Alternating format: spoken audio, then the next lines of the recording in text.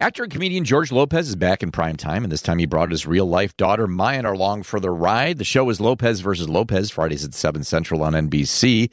The heartwarming comedy tells the story of a working-class, old-school Latino who moves in with his modern Gen Z daughter as they rebuild their dysfunctional relationship, one argument at a time. And to talk about it all is George Lopez. George, welcome in. No, thank you. It's quite an experience. I mean, I grew up watching sitcoms. You know, this show Lopez versus Lopez is in the old Sanford and Son, Chico and the Man hour, and I mean, nothing made me happier than even growing up as an only child, being able to secure an hour worth of TV on Friday nights was amazing. I love that you know that and knew what was in that slot at that time. That's very cool. Because you know what? It's funny. Like Friday nights, Saturday nights, we're the pinnacle of television, and it still should be. I don't understand like why Saturday nights, they just blow off the entire evening when that was, All in the Family, Jeffersons, Archie Bunker, all that stuff. I'm glad to see a sitcom on a Friday night. You know what? You're exactly right. And I mean, it's a big world. It's a huge country. I think there are a lot more people that are lonely and alone. First of all, I never believed when a beautiful woman says, "I'm always at home alone on Saturday nights." I doubt that. But those are viable nights for TV. Saturday those, and we'd watch it as a family, and people would watch it as a family, and that really is what the idea of having that box in your house is to connect people. No question. Well, please explain to folks what was behind the idea of doing this series with your daughter.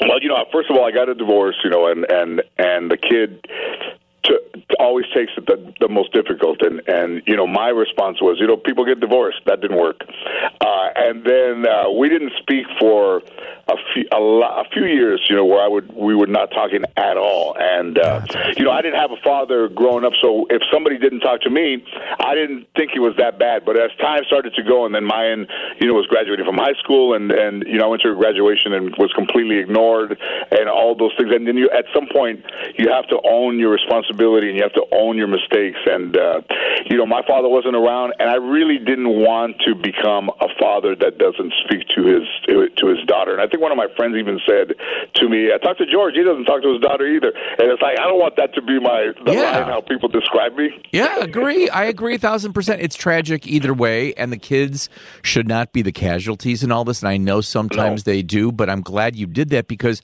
I almost think in watching this show that there's almost some healing happening here right in front of our eyes. I think so. Yeah, I think when I would go to therapy and sit there with Mayan, and she would be telling me with the therapist there, and the therapist and I would have like a side talk, and she would say to me, these are going to be tough sessions because you're going to have to own your responsibility to what you did, and she wasn't lying, and she would just look at me and be like, "Hang in there, hang in there, take it, it's going to be all right." And I've said it before, as tough as those therapy sessions were, I don't think it was tougher than the silence in the elevator on the way down. I bet. You know what I love? There's a Chicago connection to all this. So your daughter went to study at Second City here. So she spent time here. You spent time here. Mayan told me when she was 12 she wanted to be on Saturday Night Live, and then she was 14 and she goes, "I want to go to Second City and study comedy," and she did it. I couldn't believe it. I mean, there's nobody that can get you in to Second City. You have to get yourself into Second City. But I've been coming to Chicago since '91. The Funny Firm on West Grand was an amazing club, and then all those '90s, and staying out of Chicago when the NBA was on. Yes. From the playoffs to the end of June. Yeah. Stay out of Chicago. It was a lot of activity here. But I have to say, like, you as a comedian, you must have seen, being here attending Second City, that in your daughter, you can go to school all day long, but if the instincts, the talent isn't there, you really can't make it work. But you must have seen this lineage of comedy in her. She had that kind of really quick wit early on.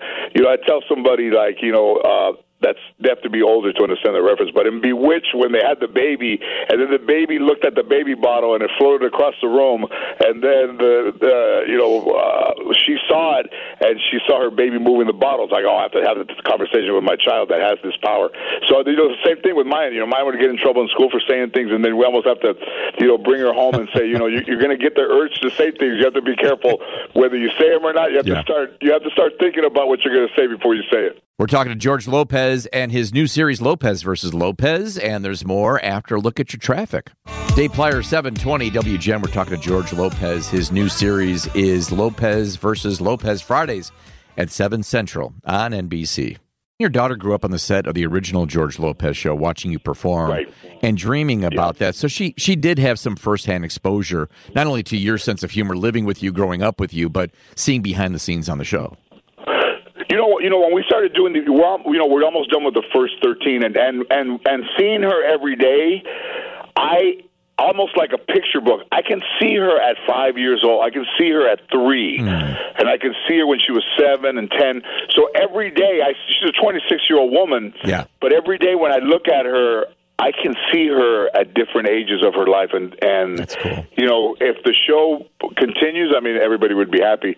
But the idea of being able to take your daughter to do something that it became the family business. I was telling, Eddie Van Halen and I were really good friends, and, Wolfgang, clearly had the album nominated for a Grammy. And I would always say, hey, it's the family business. His dad was that way, and Alex, and you can't fight genetics, so it's like, hey, man, she's got what I had. Her mother was very funny and also an actress, and it's good to see your kid it's good to see your kid do something that they love. No question. And it really began with a TikTok video that she did. It might have inspired all this, right? I think, I was playing golf with Anthony Anderson, and I don't really check my TikTok much, but, Maya did a thing where she was responding to somebody that was, taking aim or saying things about her mother and me, and I think she was defending her mother more, and then, she started to twerk upside down and respond the way that kids do on TikTok. And I remember I was playing golf with Anthony, and he said, hey, man, you see Maya's TikTok this morning? I said, yeah. He said, what do you think? I said, I don't know. What can I say? I can't say anything. He goes, really? I go, what can I say? And he's like, whoa, wow, man, that's because what can you say? Take it down? You're not going to take it down. And so all of that helped her with her emotion of it, but then also the idea that TikTok could bring two people back together that hadn't spoken in years is pretty powerful. It's just not about twerking and being semi-nude. It's also there's some good things that can come from it. Absolutely. In 2001, the first show, it was groundbreaking to have a full-on Latinx sitcom on television. But here we are in 2022, and it still feels groundbreaking to have a full-on Latinx sitcom on television. And I've seen references as I read about the premiere of the series, and, so many outlets are talking about, Desi in the 1950s and Freddie Prinze in the 70s. It seems like we could have done better.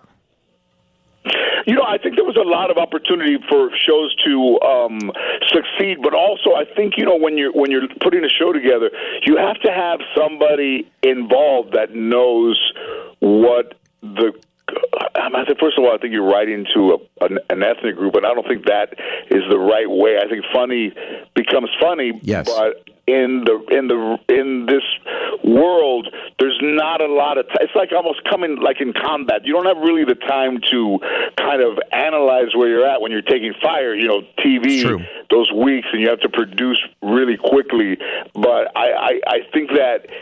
When I've been involved in the ones that I've done, and you're a collaborative partner, that all has benefit.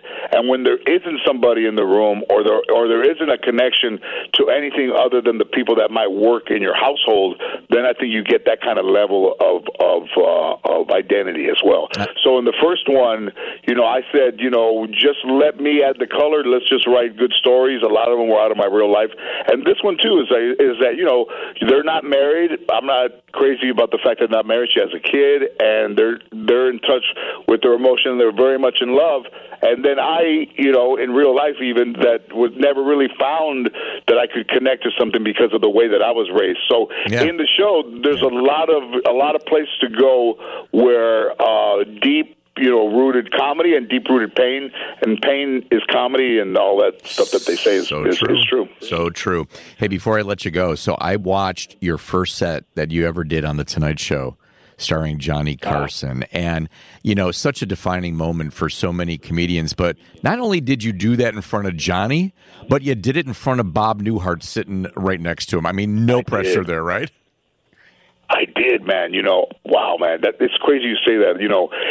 About a month and a half ago, my wardrobe person said, "Hey, I got this kind of crazy thing. I got a jeweler, this guy Jonas, and he had come up with somebody had sold him or went to him to sell Johnny Carson's Rolex." So Johnny Carson, I remember watching the Tonight Show and seeing that thing shine. I'm like, what is that?